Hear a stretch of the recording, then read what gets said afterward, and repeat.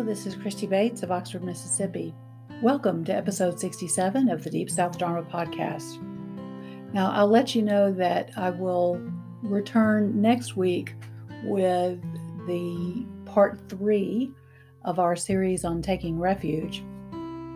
What I want to offer you this weekend is a little snippet from the online retreat called Meet the Manager, Overcoming Delusions of Racism.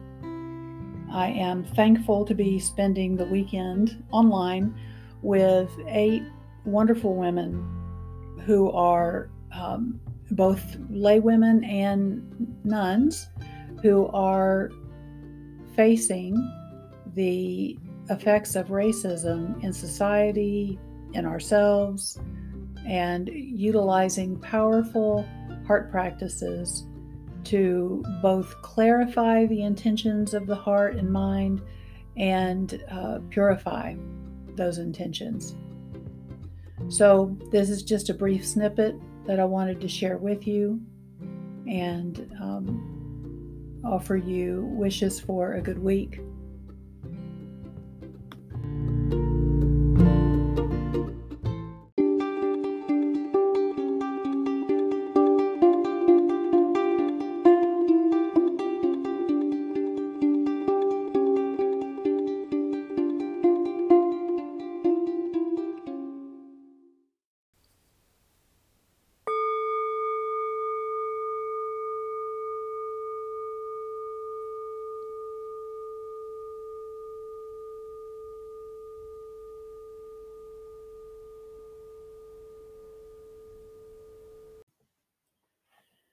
I want us to know that in this retreat, we're taking a really radical foundational approach to the issue of the caste system at work in our society and its results in anti-Black racism.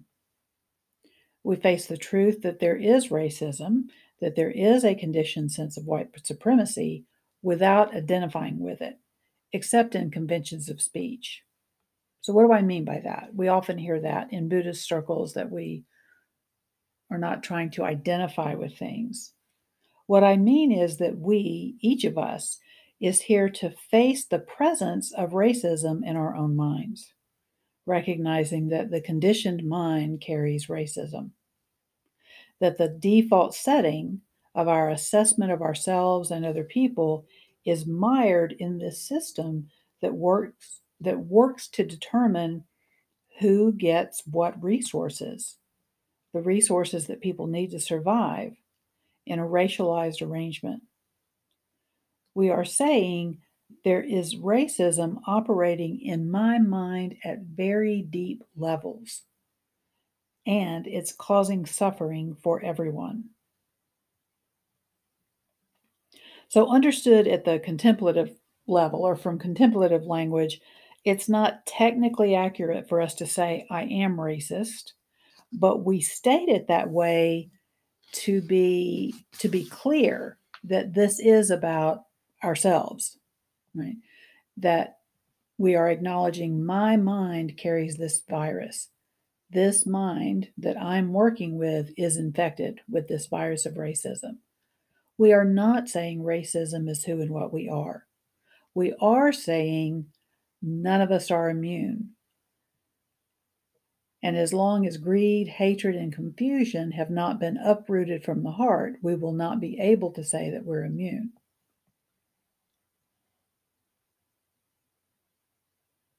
Now, if you're in recovery, just to flesh out this idea of not identifying with statements made about ourselves, if you're in recovery of some kind, you know that the reason for naming the disease at work in the mind is not to make you identify with it.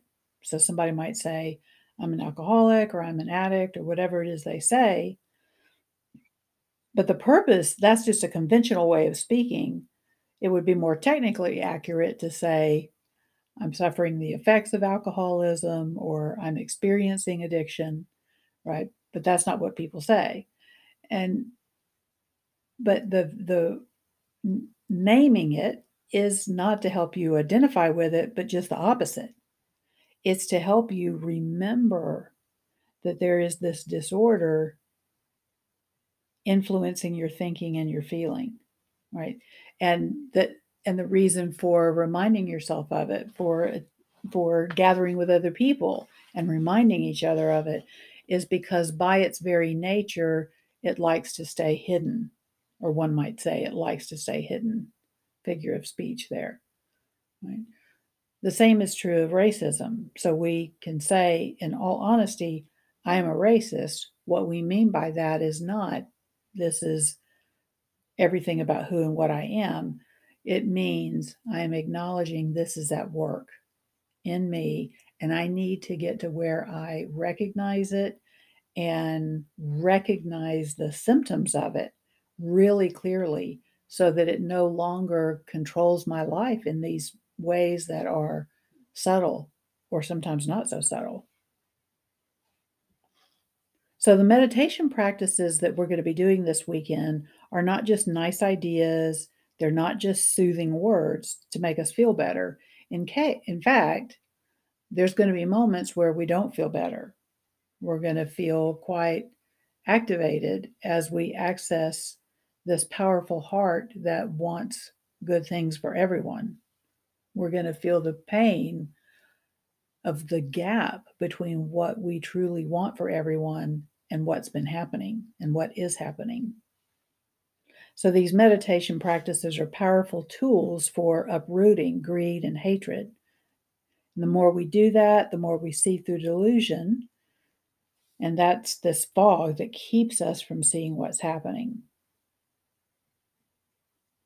Now, this caste system of white supremacy impacts everything from how we view and treat other people to how we assess our own lives, including our own suffering over body image, for instance. So, here's a little marker for you. Every time you judge yourself against prevailing standards of beauty, you are participating in caste climbing. Right? We are constantly climbing or defending where we rate in the caste system. And that keeps us in delusion. It keeps us ignoring the injustices done to those in the lower caste. And it's not just vanity for the sake of vanity, it's because of a deluded belief that attaining so called white standards of beauty or white standards of success is required for survival on this earth. And that's actually not true. But in this system, if we're lower in the rating, we want to move higher. If we're higher, we suffer. We suffer both moral injury because something in us knows this is not right, and we also suffer the fear of losing stature. Now, this is all significant pain, and yet it's the very least of the pain caused by the caste system. And of course, those of us who are here, we're here because we either have long been aware or we are more recently coming more acutely aware, right, that the system results in anti Black racism and the terrorizing, cheating, impoverishing, and killing of our Black brothers and sisters, right? It results in people being warehoused in decrepit housing projects and militarized schools and separation of families that began in slavery and continues in the prison system. All of it is the pain created by treating ourselves and other people as objects to be rated rather than sacred beings to relate to, sacred beings to care for. So, seeing this more clearly, we have this intention to be free of this process, this thing, racism, that has been ruling our hearts and minds, that has been distorting our motives and perceptions. Please notice I said our goal is to be free of it. I didn't say we'd get rid of it. Now, unless anyone becomes fully enlightened this weekend, which would be a very pleasant surprise but not expected. Right? we are going to begin to see it for what it is. To see white supremacy lurking in our own minds, to see racism at work in our judgments of others, our judgments of ourselves, our treatment of others, our treatment of ourselves.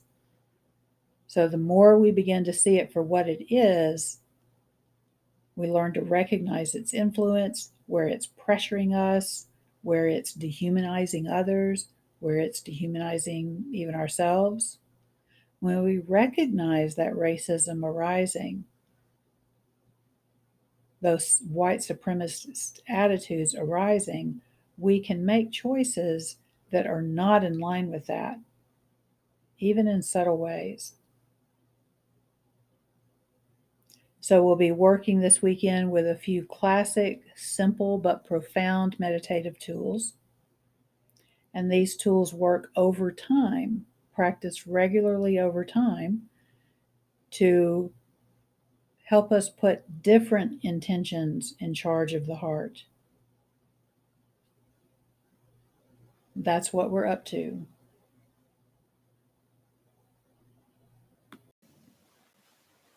Let's just give ourselves a minute to let that settle.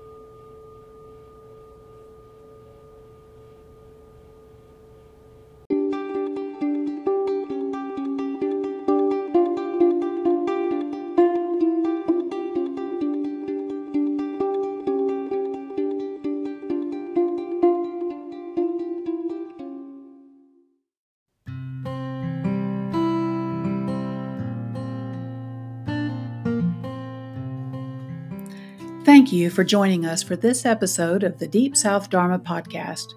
We hope you'll feel welcome to share this with anyone you think would find it useful. And as always, feel free to message us your feedback, questions, or topics of interest. Until we meet again, take good care of this body, mind, and heart.